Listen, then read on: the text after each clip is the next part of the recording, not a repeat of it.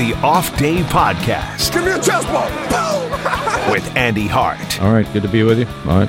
This microphone put up a little less fight than the one last night. And Ryan Hannibal. What's your name again? Hannibal. Oh, Mr.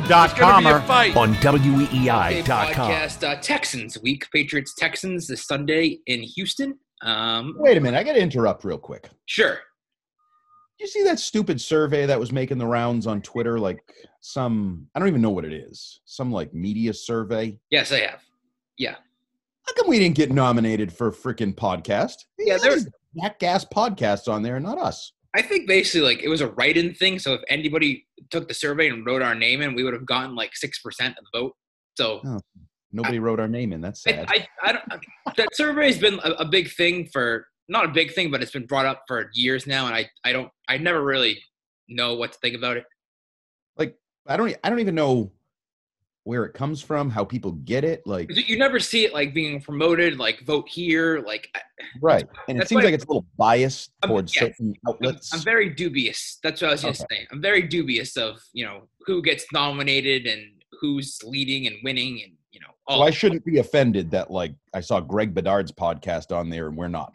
No, I'm not taking offense to that. Because I have no problem. Like I think Tom Curran's podcast, good podcast, and they're a different level. They invest in it. They have guests. They have Matt Castle. They have production value. I was going to say they have graphics. They have production teams. They have this. They have that. They're in a different category. I got no problem with them, but I think we're competitive with everybody else. Well, we could even get into the writers, like the nominees for Writer of the Year in Massachusetts, where it seemed a little fraudulent. Oh yeah, who was it? It was somebody that Chad Finn won. Yeah, that was random to me.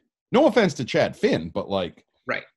That either that's really good for him or it's kind of just a shot at everybody else. Like again, I don't know where it comes from. I don't know who votes on it. I don't know how you can vote on it. It just seems very odd to me that like I don't know. I don't read into it as much as some other stations and outlets do. Like how does a guy like Mike Reese not get more? Right. The whole thing seems curious. Or even like biased. Curran or Shaughnessy, like. Yeah, you're right. It's very weird. Forget it. I already spent too much time thinking about it. Yes, you have. Screw those bitches. Patriots Texans, a 2-7 Texans team against 4-5 Patriots team. I don't know. It's not like it's not like the Ravens game last week where like there was sort of some build up into the game. Like the Patriots should win this week. They should win, but I don't think it's a layup. I think there's actually like a letdown potential, and I don't know how much you read into like the Vegas lines. Like the Patriots are only favored by 1.5. Right. Which, but I mean, you got to look at it. Peter King, right? Like he's been big this week in multiple, including on our station, but in other whatever he does, Pro Football talking points that like basically relax. The Patriots have one good win. Their winning streak. I mean, they're supposed to beat the Jets, but they struggled to do that. Like it wasn't that long ago that you were down 10 in the fourth quarter to the Jets and the season was over and you were tanking for Trevor. Yeah, that's another thing that people forget about. Like they really should have lost to the Jets. Like just because Adam Gase basically, as we think, might have purposely blew the game with throwing out the extra guy on the field goal attempt and then throwing the deep interception. So yeah. I don't think the Patriots are good enough to assume that they're good enough. And I don't think the Texans are bad enough to assume they're just going to lay down, roll over, and suck, right? Like, This game's probably – should the Patriots win? Yes. Do I think the Patriots are the better team? Yes. But they're also on the road, and I think the margin for error is just very slim. I will say, as I started to delve into the game and sort of the matchups and the trends and the numbers, I think it's a really, really good matchup for the Patriots. Like, you look – because the Texans can't run the ball, and their run defense stinks. Right. So, I mean, I think anybody can run the ball on the Patriots, but that's not how they're built and playing.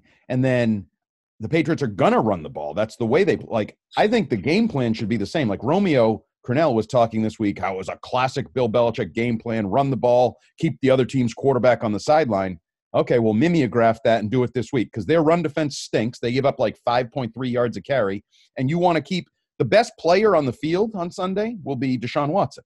That's just the reality. He's the best player. So, yeah, let's keep him on the sideline. Let's run the ball with Damian Harris, and they're not built to run the ball down our throat like the 49ers kind of did, or one of those teams. And then the other thing is, Patriots have emphasized, Cam Newton has emphasized, they always emphasize the turnovers. The Texans have the fewest takeaways in football. They've only 5 takeaways all year. So you don't have this huge fear of, them, creating 3 turnovers and swinging the game. So, yeah, I think this game is built for the Patriots to win. I just can't give them the benefit of the doubt because I don't think they're good enough to just assume anything. Yes, that's sort of what I wrote earlier in the week and got criticized on Twitter for not enjoying the win too much. I didn't know we had to enjoy wins around here covering the team. Who told you to enjoy the win? I think it was one of the Pat's pulpit accounts. Jesus Christ. What's that? They didn't tweet at me. It was they took a screenshot of the column and put like WEEI, like can't enjoy wins. I'm paraphrasing, but yeah.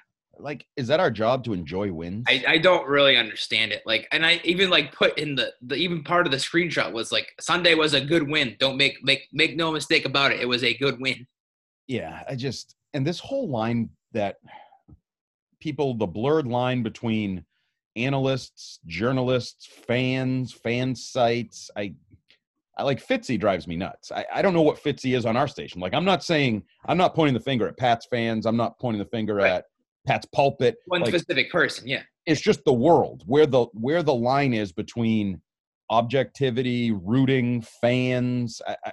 I mean, I guess it's just the age we live in. It's blurred, but I didn't know you had to be a season ticket holder and like wear your Patriots apparel to cover the team or whatever. Right. One of the narratives going around this week is like the young up and coming team, and like they're playing a lot of younger guys, and maybe this is them starting to build the next great Patriots team. What do you have to make? Jerry Thornton wrote. What do you have to make about that? That was Jerry Thornton's knee-jerk reaction, by the way. He's only allowed to have knee-jerk reactions. On a real small sample, I do think that was the story of the win over the Ravens. Not just that you beat a good team, but you basically were led by young guys across the board, both sides of the ball. Other than Cam Newton, I mean, your running back, your wide receiver, your leading tacklers, your playmakers, your interceptions. It was all first, second, or third year players. And that's great. And it's also kind of ironic because one of the talking points that was building steam was you suck because the drafts have sucked, because you haven't had good young players, that kind of thing. So it was almost in response to that. But I mean, is Terez Hall a guy you're going to build around? He was second on the team in tackles in that game, the practice squad call-up. He got the start. I don't know. He might be. Like, I don't discount him just because he's a practice squatter. I mean, we saw Juwan Bentley struggle. I mean, if you made me say who's looked better at middle linebacker for the Patriots this year, it's close. Yeah. Right? Yeah. But, I like Damian Harris. I think he's a guy you build around. I really like Kyle Duggar. I think he's going to be a star for the defense. J.C. Jackson already is a star, I guess you'd say. The question with him is, financially, is he here for the long term? He's already 3 years in, so you get one more year as a restricted free agent, and then you got to decide, are you going to give him $15 million a year? Are you going to give him a $60 million contract? I don't know if they value him at that level. I wouldn't. I think he's the next Malcolm Butler, like a guy that just not – he's not worth that much money to the Patriots. He's a solid cornerback, but again, he's not number one. And we've talked about it. Like, let's just see what happens when he goes up against, these top receivers. Right, and he's sort of ebbed and flowed. He's had ups and downs. I mean, the one thing we know, he catches the ball. Like, he's a ball hawk. He's going to have interceptions. I think, what is it? He leads the NFL in interceptions since 2018 or whatever. Yeah, leads the NFL this year. Yeah. But part of that is, like, quarterbacks, like, giving him a chance to make plays. Oh, sure. They go after him, right? Yeah. No, I mean, the ultimate job of a corner, if you reach the ultimate level, they don't throw at you. Like, right. You should have 2 yes. targets a game or something. Yeah. I mean, that's the dream scenario. That's what you'd really want in a corner. Now, again, there's not many of those guys around anymore. Right. So that's a question. And, some of the good ones are aging. I don't know if you watched the game last night. Patrick Peterson is clearly not what he once was.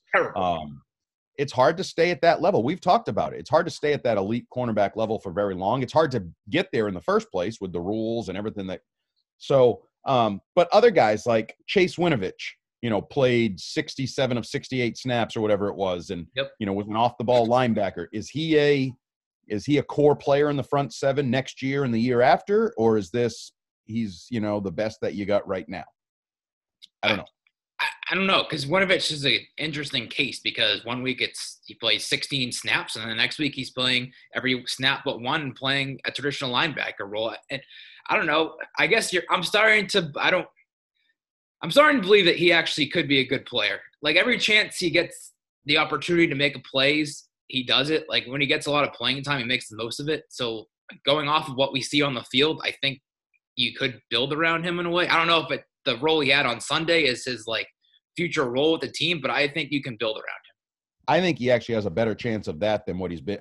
I think has a better chance to turn into Teddy Bruschi, not the high level of play, but become an off the ball type player. I don't think he's good enough to be an every down like edge player. I just haven't seen. I don't think he's a good enough pass rusher. Well, I was just thinking more of like he's found a role for he can be like I don't want to say Rob Ninkovich, but can play multiple spots and be successful. Yeah, I mean, I think Ninkovich was a far better player. No, I'm not making that comparison because I agree. But I'm just saying like their styles. They were able to move around. Yeah. I think he's better. It's a small sample, but I think he might be better off the ball than on the ball. But we'll see. He also has, obviously, he's a high motor player. Like you're going to get that, and there's some value to that. So I wouldn't dismiss him. And seeing what he did this week actually gives me, a slight bit more confidence that, he might be. And even if he's not an every down player starter, we know when they're at their best defensively, they have like 16 guys that are sort of core defensive players because they want to move guys in and out and roles and situations and all that. I definitely think he could be a top 16 type player on their defense. What's going on with Anthony Jennings and Josh Uche? Well, Uche flashed. He had a sack. I think based on my conversations with Don Brown when I wrote Uche's like story, he was right. Like for right now, I think Uche's a pass rusher. I think he's a situational guy. And, I didn't see it as much, but sort of all you guys talked about in camp, he was an off the ball linebacker. Like I think they were trying to put him in that role. A, it's a poor fit. B, too soon, too much, too different kind of thing. And I think if you just say he's a situational pass rusher, you might get something out of him over the second half of the season. Now, Jennings is a little different because he was supposed to be the guy that was more NFL ready, more. Well, he wasn't nominated for the Pro Bowl at first, too. What's that? He was nominated for the Pro Bowl. He was? The Patriots nominated him for the Pro Bowl. Wow. J.C. Jackson took his spot when they figured that whole thing out. Jiminy Christmas. Their explanation was that they nominated the starting base defense. Is Anthony Jennings a starter? He was in whatever game they went off of. So we go off of one game? I don't know how they did it. That was not a good day for the nomination. So can we send like Justin Herron or Michael Onwenu as a tight end? Because they've started games at tight end, I think, right? Yes, they've as the extra blocker. Yes, they have. Onwenu started weeks 1 and 2 as the extra tight end. Yeah. Okay, so he should be on the ballot as a tight end using that logic. If it's just one play to start a game, one game, like, oh boy, forget. I don't want to talk about that. That annoys me. I'd rather get back to the young players like Jennings. I would never give up on because he's Alabama, and there's a transition, and we can't question rookies for not playing or contributing or whatever when we spent all of May, June, July saying this is a weird offseason, no practice, no training. It's going to be hard for these guys, right? Like we knew this was coming. Yeah, but then you can point to every team as a rookie that's contributing, like even Kyle Duggar. Like, so why are they contributing? And because every position is different, every player is different, every position room is different, there's a million variables, and just because one guy can do it, it's like, I don't know, because Tom Brady plays till he's 45 doesn't mean every quarterback can. Like he's different. Right. He's made differently. So I think if we're going to be fair, we spent the whole offseason talking about the weirdness and the no camp and the reps and the no rookie camp and everything's virtual.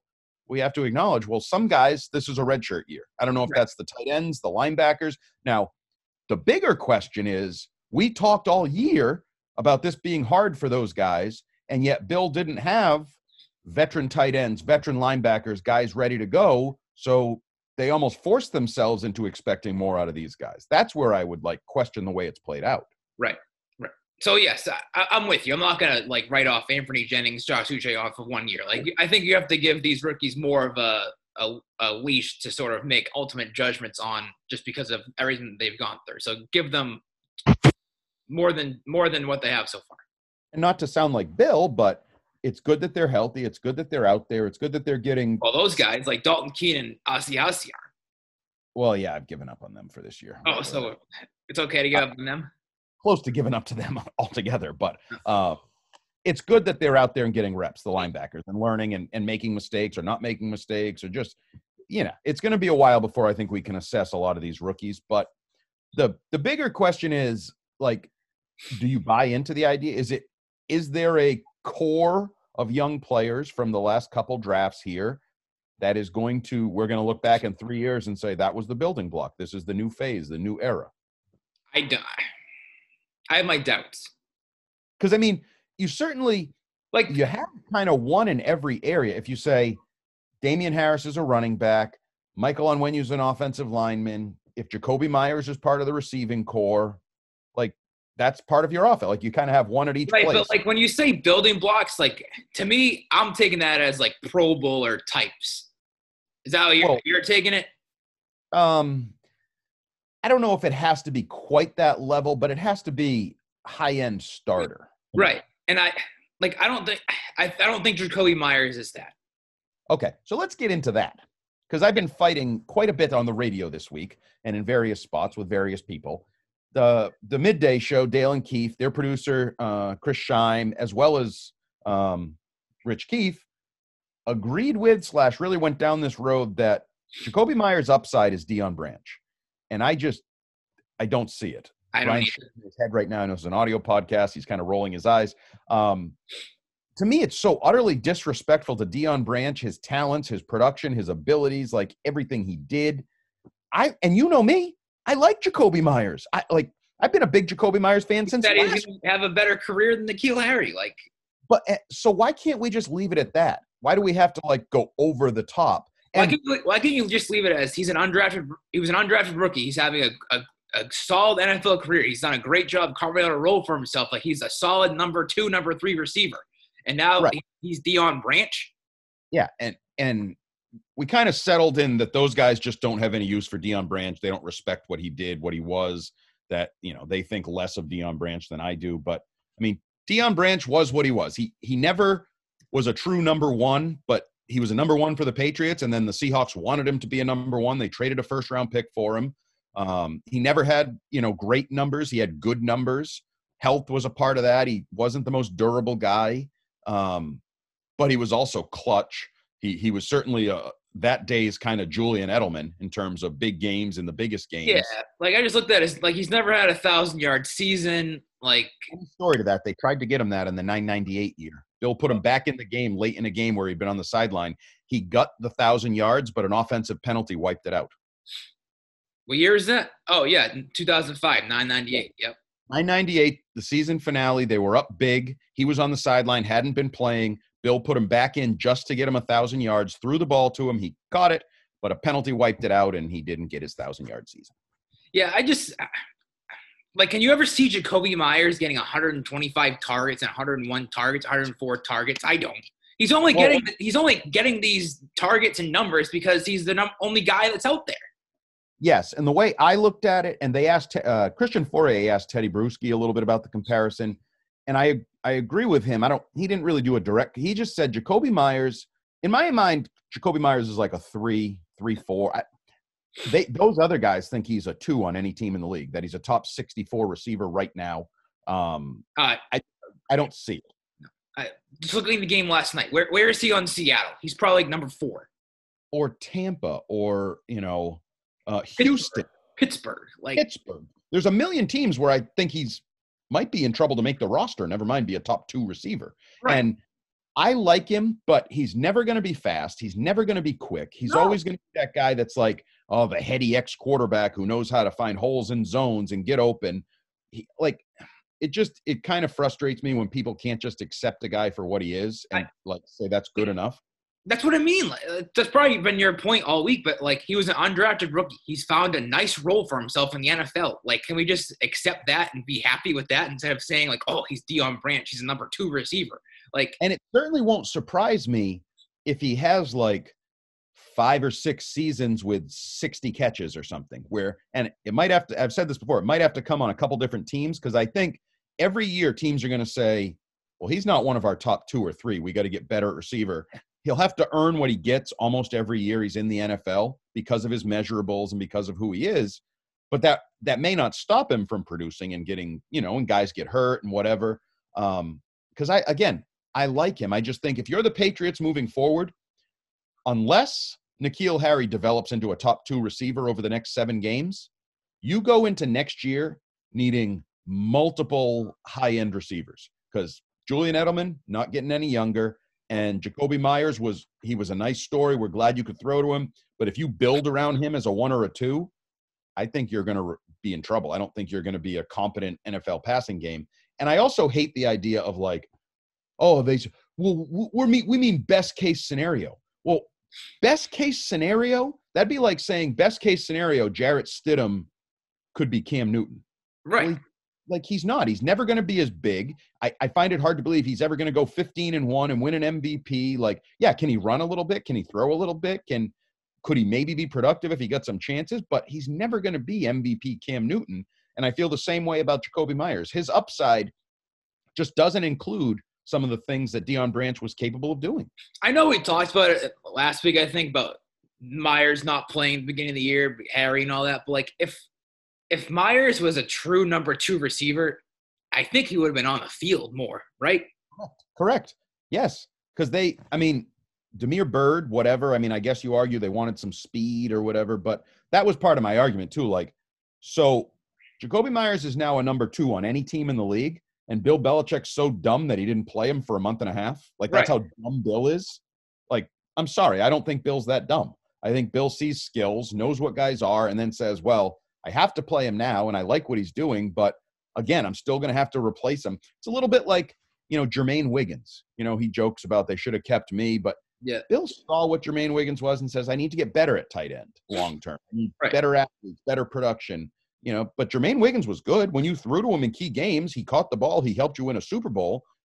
That might be my new comp. Jacoby Myers and Jermaine Wiggins have some similarities. Different positions, but similarities in that you don't love how they run. You don't love their physical skills, but in the chances they've gotten, they've produced.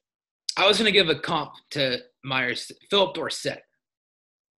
The only thing with Philip Dorsett is he has the pure speed that earns him more chances. Yeah. And I would say Myers has done a better job when they've had to turn to him of late. The games where they had to turn to Philip Dorsett over the years, he couldn't really take advantage.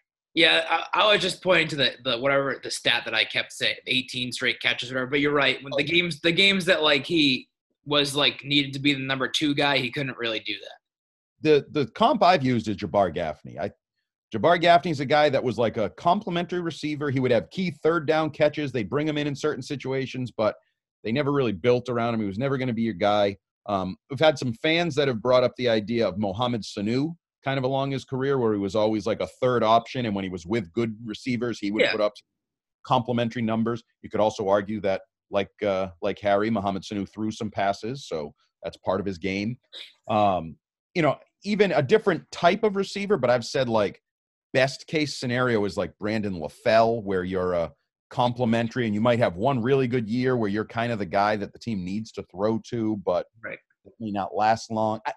I don't know. It's turned into I don't like Myers, and that's the only thing that annoys me because I really do like Myers, but I also really like Deion Branch, and I thought it was utterly disrespectful for a guy that had like Super Bowl MVP, was a number 1 receiver, as a 2nd-round pick, was immediately the number 1 receiver on the Patriots, came in right away, had an impact. Like, I just think it's ridiculous. Deion Branch was a Super Bowl MVP. I don't think Jacoby Myers is going to be winning a Super Bowl MVP. Sorry. No. I don't know how many times Jacoby Myers will have 21 catches combined in 2 straight games, and Deion Branch did that in 2 straight Super Bowls as the number 1 receiver. So, like, the other team said, we know Deion Branch is good. We have to cover Deion Branch, and Deion Branch still beats us on the biggest stage. I mean, let's also, like, one of his big games came against the freaking Jets. Like, we also need to remember that. Like, we're looking at, like, not only with Myers, but, like, with the Patriots as a whole and Newton. Like, one of his games against the Jets and the other one, the Ravens kind of gave up on Sunday night. Like, they weren't playing to their full potential. I think that they checked out early in that game. It's a possibility. It's definitely a possibility. I also like there's these conflicting arguments of people that defend Cam Newton say he has no weapons, and people that defend Myers say, well, if he had a better quarterback, he'd be better. And it's like, well, there's a lot of button heads there of who's, the reality is neither is all that good. Like, there's some reality to both sort of ideas, but also neither guy is really all that good. But Right. We've probably talked about this long. Let's get into the game. No, let's get to Newton. Like, okay. Where do you stand on him right now? Like, is he turning a corner? Like, do you think he can be better? Like, do you think he's trending towards, like, being the guy that they can, like, build around and want to invest more in? Or do you think, like, he's just playing well because he's not turning the ball over against the Jets and a Ravens team that, like I said, might have given up? I think he's playing well because he's accepted the role of game manager for a team that is run first and is running the ball well. Just the simple cliche reality, if you run the football consistently, it's easier to play quarterback. It just is. And they're not asking him to do a ton, and that's good because I don't think he can do a ton. I also don't think his weapons can do a ton in the passing game. But I know there's been this whole, the last few games, he's here in completion percentage and this and that, and he's better. Is he better? Yes. He's not turning the ball over. I think he's kind of accepted his role. I think he's comfortable in his role. I do think it's helped him that he's been here longer. Every week he should be more comfortable practicing and all that. Right. But, I mean, the reality is he has 3 touchdowns at the midpoint of the season. Like, that's not exciting. Everyone's going to say there's more than just passing. Well, what does he have? 8 rushing touchdowns. So 8 plus 3 is 11. That's still, like, Correct. Bottom of the league. Right. Yeah. Even if you want to just go with, like, touchdowns that he's accounted for, it's a low number. It's well below what you should be doing as an NFL quarterback, an NFL offense. So, I mean, I haven't changed anything. It's funny. I generally asked Peter King on Dale and Keith this week, like, what's his future? What does your gut tell you? And he basically said, that's a great question. I mean, it may be decided over the next 7 games, or it may even be decided after that. Like, I think he'll be back personally because I don't think he's going to have any opportunities, and I don't think they're going to have a starting quarterback. But, all right, so do you agree that they are going to target a rookie in the draft at the position? Yeah. I mean, I don't eliminate targeting something else either. But wouldn't you rather have your rookie learning from somebody other than Newton, just because I think that the Patriots ideally don't want to run this offense that they've ran this year? Well, but the question is, who's the next quarterback? Who is the guy? How does he play? I think ideally they would have a pocket passer. I don't know that I agree with that. Well, then if that's the case, then yes, I would probably keep Newton around. You're drafting a guy that can sort of have similar aspects of Newton's game.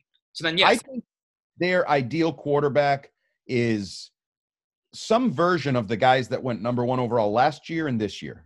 Joe Burrow, and it's going to be Trevor Lawrence. They are not runners, but they can run. They aren't because they're both zone read guys. You can run the zone. Garoppolo kind of.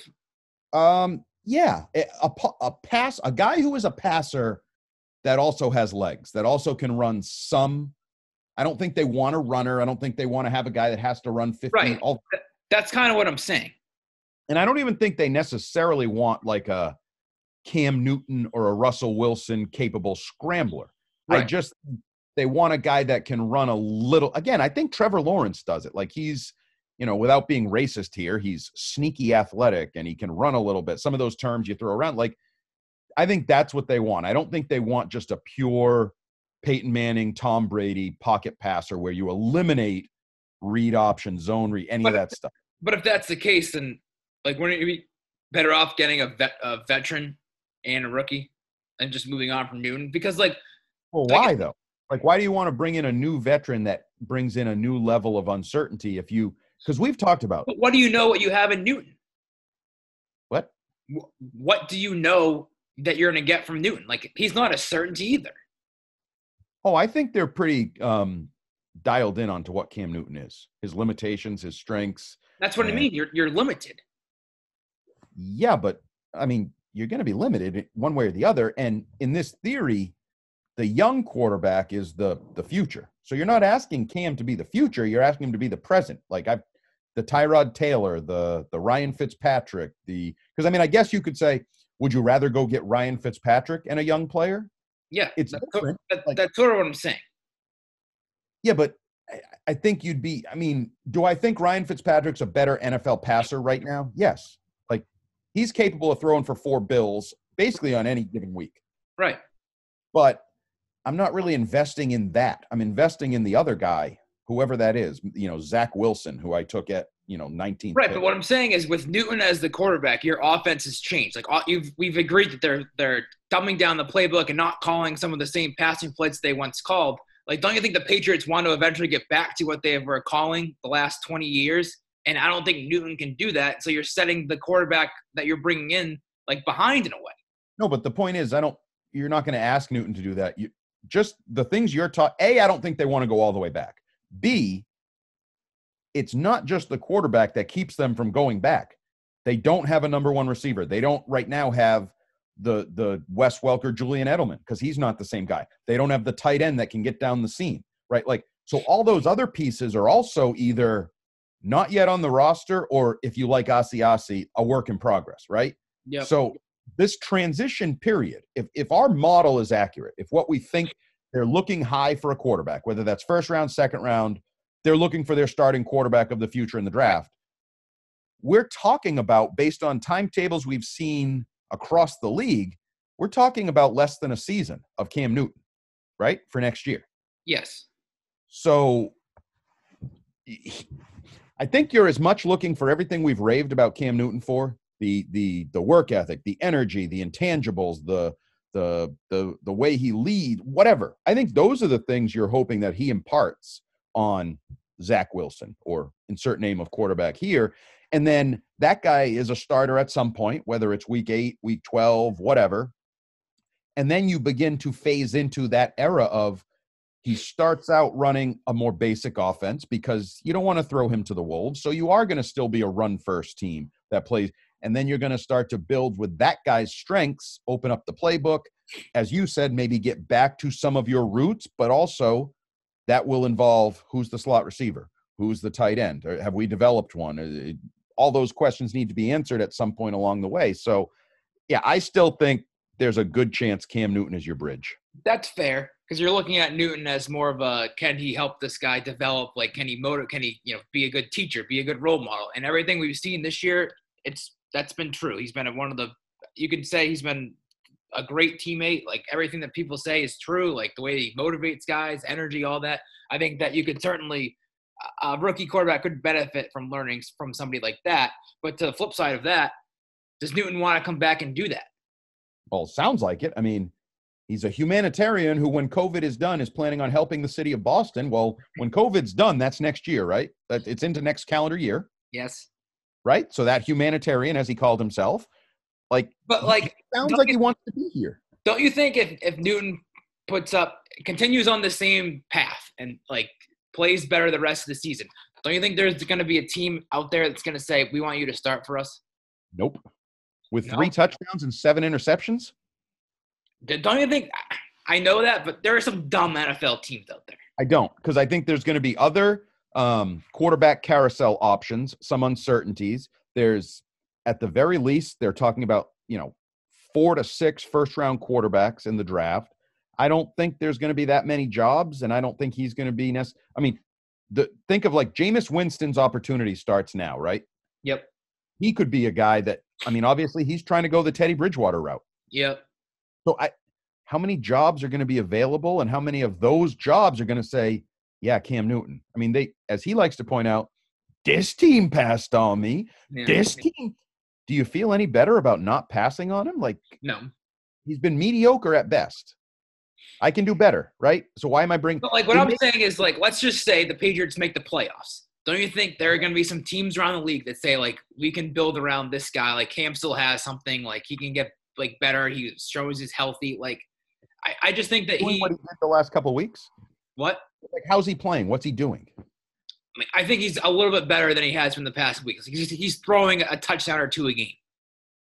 Well, if we get to 2 touchdowns a game, that's a big jump for him because he has 3 touchdowns in 8 games. Okay. He mixes in multiple touchdown passes a game. Maybe, but I don't think so. I don't think there's going to be this clamoring for Cam Newton to be your starter. I really don't. He'd have to really blow up, and they'd have to. I think there's almost no chance of it, and not just because of his skills, but I don't think they want to be that. I think they want to continue to run the ball, play defense, be a conservative team, and I don't think he's going to get the opportunity to show what teams might want. All right, that's something to talk about down the line is what Newton's future is to the Patriots. The game this week, I guess Deshaun Watson's the best player on the field. J.J. Watt's certainly not the same player, and to be fair, the Patriots always do a good job of shutting him down no matter what year it is, who's playing tackle. Like, they always find a way to do that. But he has the ability to disrupt the game, that's for sure. Yeah, I mean, I think Bill was sort of really honest this morning. He was asked about him, and he said something like he focused on experience, which is basically an admission, his ability, his skills. Physical talent, yeah. And we know that. I mean, he's had major injuries year after year. He's been in the league a long time. There's a lot of wear and tear. Plus, it's hard to stay at that defensive player of the year level for, 5, 6, 7 years with all those injuries. It's not the reality. And you're right. In past performances, they do well against him, and it's actually been like Whitney Merciless or somebody else that's given them problems. Wouldn't stun me if that happened again in this matchup, because Romeo likes to move those guys around. I've talked about this a couple of years ago when he was putting everybody over David Andrews and attacking. Was that last year? Maybe. I thought it was a couple of years ago. I think it was too. I'm just thinking that they lost last year in Houston and how that went down. Well, Houston just controlled that game. Yeah. Right. Yeah. That was wasn't that the bad N'Keal Harry game? That was the N'Keal Harry the interception early and Brady phased him out afterwards. That was the Brady clip on the sideline saying we have to be quicker, faster. Yeah, that was the execution in that game was bad, but I think the Brady-led energy, morale, everything was bad in that game. I think that was a sort of symbol of that team, sort of. But we talked about it earlier. Statistically, the Texans are not very good in a lot of areas. Like, defensively, they're not good. Their run defense is not good. Their run game is not good. They have a passing game. They have some weapons that could attack you. But if Stephon Gilmore's back, and this is the way you're built. Like, this is a game that you are built to win. Yes. You should be able to run the ball. You should be able to stop the run better. And their strength is the passing game. Your strength is pass defense. You have corners that should be able to match up with Fuller and Cooks. So you're built to win this game. I do think Romeo is a little bit of a wild card because he's dialed up some things in the past. He knows them well. He's led upsets or been part of upsets of the Patriots with, another team. So that could be a possibility. And then, as I said earlier, I think there's some – I don't know if it's let down potential as much as just reality potential. Like, you played really well last week. You did what you needed to do. Are you good enough to do that in consecutive weeks? And I'm not saying, like, you're not going to try to or be emotionally invested. I'm just saying, does it not happen? Does it not execute as well? Do the matchups not go quite as well? Because – it was great that Terez Hall played well or Kyle Duggar, but maybe Kyle Duggar gets exposed by Deshaun Watson this week, and you're like, well, he's still a young safety. There's some learning going. You know what I mean? That could happen.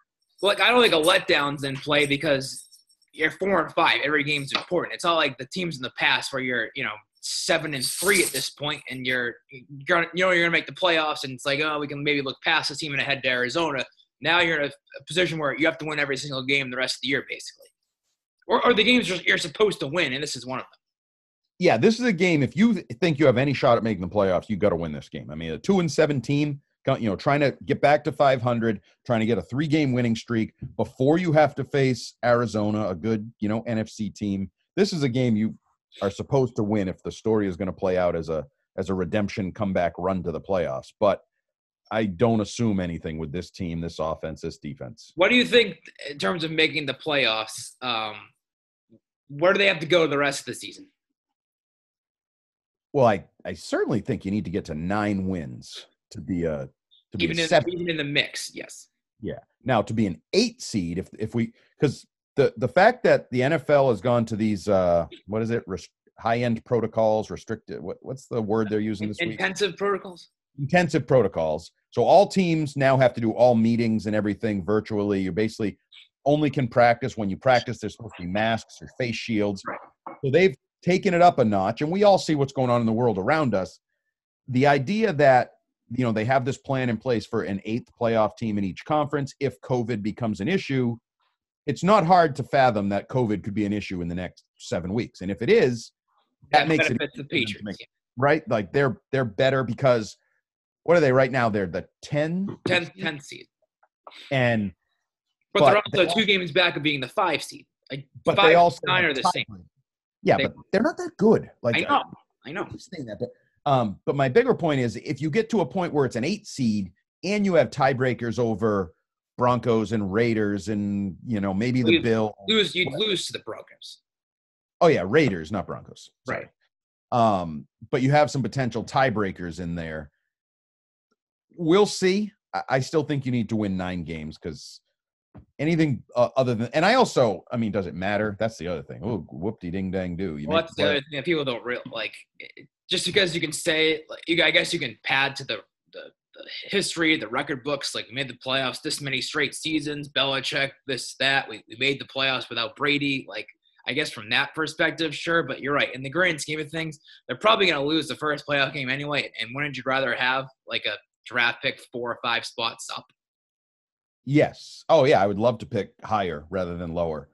That ship has probably sailed to some degree. Like you're going to have a struggle to get really high in the draft, depending on what happens now. You lose this and then you lose to Arizona, and now all of a sudden you're 4-7 again. Okay, things are looking up in terms of draft picks, but I think we've seen that their competitive level, their talent level, their coaching level, they're probably not going to get, have a horrendous fall apart down the stretch streak. But who knows? It depends what happens this week. This team has some positive momentum, but it could have negative momentum very quickly as well. Yes, for sure. N'Keal Harry, where do you? Oh. If you changed, he didn't do anything when he was back, and he played a decent amount. He played a decent amount. He was never targeted, and his strength is blocking. Yes. That's all I got. I mean, you drafted a blocking wide receiver in the first round. I told you he is helping the guy that was on the other side of the ball, who I also don't think is all that good, Hollywood Brown. The 2 top receivers in that draft may end up being the 2 bigger disappointments in that draft at a position where, again, you watch DK Metcalf and you're watching a primetime game and he's got a 25-yard touchdown beating Patrick Peterson. And so, I've given up on N'Keal Harry. That's just the reality. I tried to give him this whole year. I can't do it. I can't. No, I'm trying to do the same thing and say, he coming back from an injury. It's just. Well, but that's part of the problem too. He's always nicked up. Even in that game, there were a couple plays. Yes. He took himself out and talked to the trainers a little bit and then came back. Very similar to what we talked about last year in training camp. Yes. Not big deal injuries, but always he'd be down on the ground, slow to get up. Trainer comes over. Are you okay? Yes, I'm fine. But yeah. And something made its way across my Twitter stream the other day, and it was a real detailed breakdown of him in college and his route running and sort of lazy route running and it was fascinating where everything was off by, he's supposed to run a sharp in cut and he kind of drifts. So he doesn't come right in. He ends up being 3 yards deeper. And if he had been sharp, the ball was perfectly thrown. 3 yards deeper, it's underthrown. It gets there late. The guy has a chance to break it up. I just think that's who he is. I have no faith that he's a high-end NFL receiver or even really a competitive NFL receiver. I think he's going to be in trouble trying to stay in the league in a couple of years. 2 IR questions, guys, to talk about before we wrap this up. Sony Michel, does he come back this week? And if he does come back, what's his role? Does he have a role? He is your backup running back. So as a backup running back on this team, that could mean inactive because you have Damian Harris, who is now your stud. Yep. I will the column will write itself if Bill somehow decides Damian Harris is not the lead back of this team. I will lose my bleeping mind. And you have Rex Burkhead, who's playing probably as well as he's ever played, who can do both. Yes. So I don't really need more than 3 backs. I have James White, who that's a curious story that is just sort of fallen out of the rotation. Is he hurt? Why isn't he contributing? What's going on there? But he's your third down back. Damian Harris is your lead back. Rex Burkhead is your backup to both positions, who's playing as well as he's ever played. Sorry, Sony. So you think he's inactive? Probably because he doesn't have a role in special Well, teams. I mean, you could like play it out one more week. He doesn't have to be activated this week, so you could wait another week. Yeah, I probably would not activate him. I don't see the need, and it's putting myself in a decision I don't need to make at this point. But would you agree that you should activate him at some point so he's not on IR the rest of the year, just in case Harris or Burkhead got hurt? Yes, especially Harris has been dinged up the last couple weeks, Yep. So I don't think it's and everyone knows what Rex Burkhead's injury history is. right. So yeah, ideally I want Sony Michel on the active roster as my backup lead back type. I don't know how it'll play or how they feel about, like, again, that could involve him being inactive for a couple of weeks if Harris is healthy and Burkhead is healthy. You think that'd be hard to do for Belichick to make a first-round pick inactive? See, I don't really think so now because I don't even know if he thinks of this as much as we do and talk about, but okay, so that pick wasn't great. Well, I took the 3rd-round pick, who's now one of the best running backs in football. He's averaging 5.6 yards a carry. He's got a 100-yard game every other time he takes the field. So you can focus on the guy that's inactive. I'll focus on the guy who's a foundation block for my offense. And then Julian Edelman, there's some my guess is he practices next week. Yeah, because there was some speculation that he could have returned this week. I thought that was very premature. Like, that would have been the minimum games that he missed. Like, he had some people said that he was going to be done for the year. Now, all of a sudden, he's going to be back 3 weeks later. Right. But I thought Bill had a somewhat positive tone to his generalized discussion about him and Haran, who were the 2 guys that could come off this week. So it wouldn't surprise me if he practices next week. Wouldn't surprise me if he only practices and you start to build up. That's what I was thinking, too. This wasn't like a wrist or hand injury. This is a knee injury. He needs to get back into football shape, so it's probably going to take more than just a week. And my guess is you don't want to go, oh, he's back, he's practicing Wednesday, Thursday, Friday. You probably want a day on, a day off, a day on, a day, like really kind of slow play it back into it. Because by all accounts, it's not fixed. It's still bone on bone. Whatever they cleaned up. It's more like managed.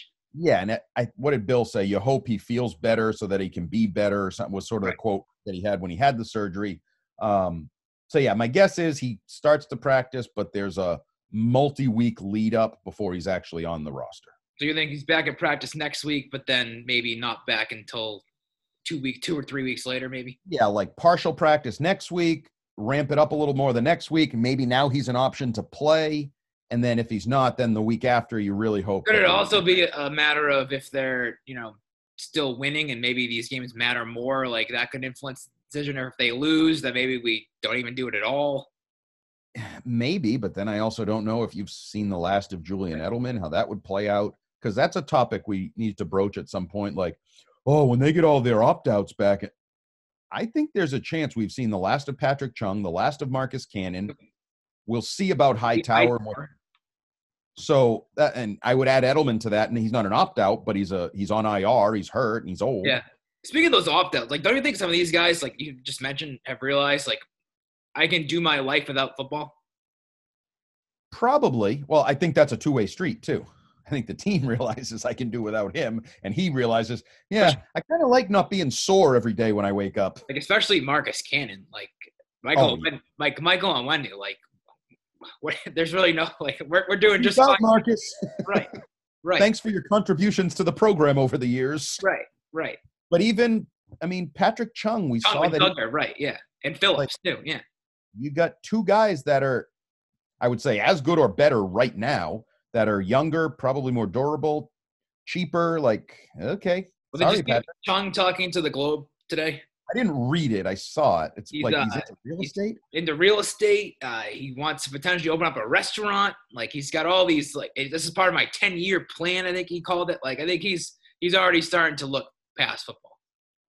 seems that way. Seems like he's actually very active and sort of already well invested in that area. So, yeah, it wouldn't surprise me if we don't see him no more. What was your prediction for the game? Do you want to keep your same prediction as the main radio station this morning, or do you change it? Yeah, I'll keep it. I'll say 24-14 Patriots.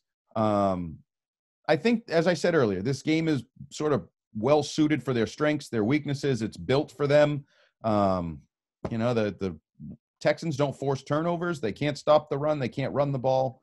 All those things are good signs for the Patriots. I got 27-20 Patriots. I think maybe a late touchdown from Houston. I think the Patriots control the game from start to finish. I think it's going to be one of those where it's never really in doubt, but you never know with the Patriots. In the past, the games would always be in doubt. But, as long as Newton doesn't turn the ball over twice, they should be fine. Real quick before we go, a topic we've brought up this week. I know Tom Curran has been big on it. Deshaun Watson. Yep. Closer to franchise QB, top 5 QB, or closer to 15th best quarterback in football, Kirk Cousins? Because Curran believes the latter. Closer to top 5. Yeah, I think he's a franchise QB. I think he's probably in the top 5 to 6. And the argument I've made very simply, and you can take it as disrespect to one guy or whatever, I think if he were on the Kansas City Chiefs, he would be an MVP candidate. He'd be seen as great. He'd put up huge numbers. Right. I don't think he's been helped by a lot of what's gone on around him. That's what I was just going to say. If you put him on another team, another situation, I think he's in the same category as these other great quarterbacks that you talked about. Yeah, I think he is the pillar around which the Texans need to build. Everybody says, oh, they're a mess because of the contracts and the draft picks and all that. I think you have a franchise quarterback, so I think a coach can say, okay, so we don't have a draft pick for a year. We'll figure it out. I got Deshaun Watson. I can build around that. Right. All right, so the Sunday afternoon game, we'll be having a post-game podcast Sunday night. Yes. Nice back to a normal schedule. Good test for the Patriots' momentum, and I'll be getting a coronavirus test Sunday morning. Sunday morning? Ooh, that delayed? Yeah, not that easy to get right now. I don't know if you've done any research. Wow. I called my doctor, and the earliest they could get me was Monday or Tuesday, so I went the CVS drive-through route, but the earliest they had was Sunday. Interesting. Yeah, they're all Walgreens, none available. CVS, none available over the next couple days. It's apparently a lot of people getting tested. Yes, I'm aware of that. All right. Well, hopefully everything's well with you on Sunday, and we'll be able to do a podcast on Sunday afternoon. Well, either way, we can do a podcast because you won't know until 24 to 48 hours. Well, you also can't catch it over Zoom. That's true. All right. We'll talk to you later. All right. Peace out.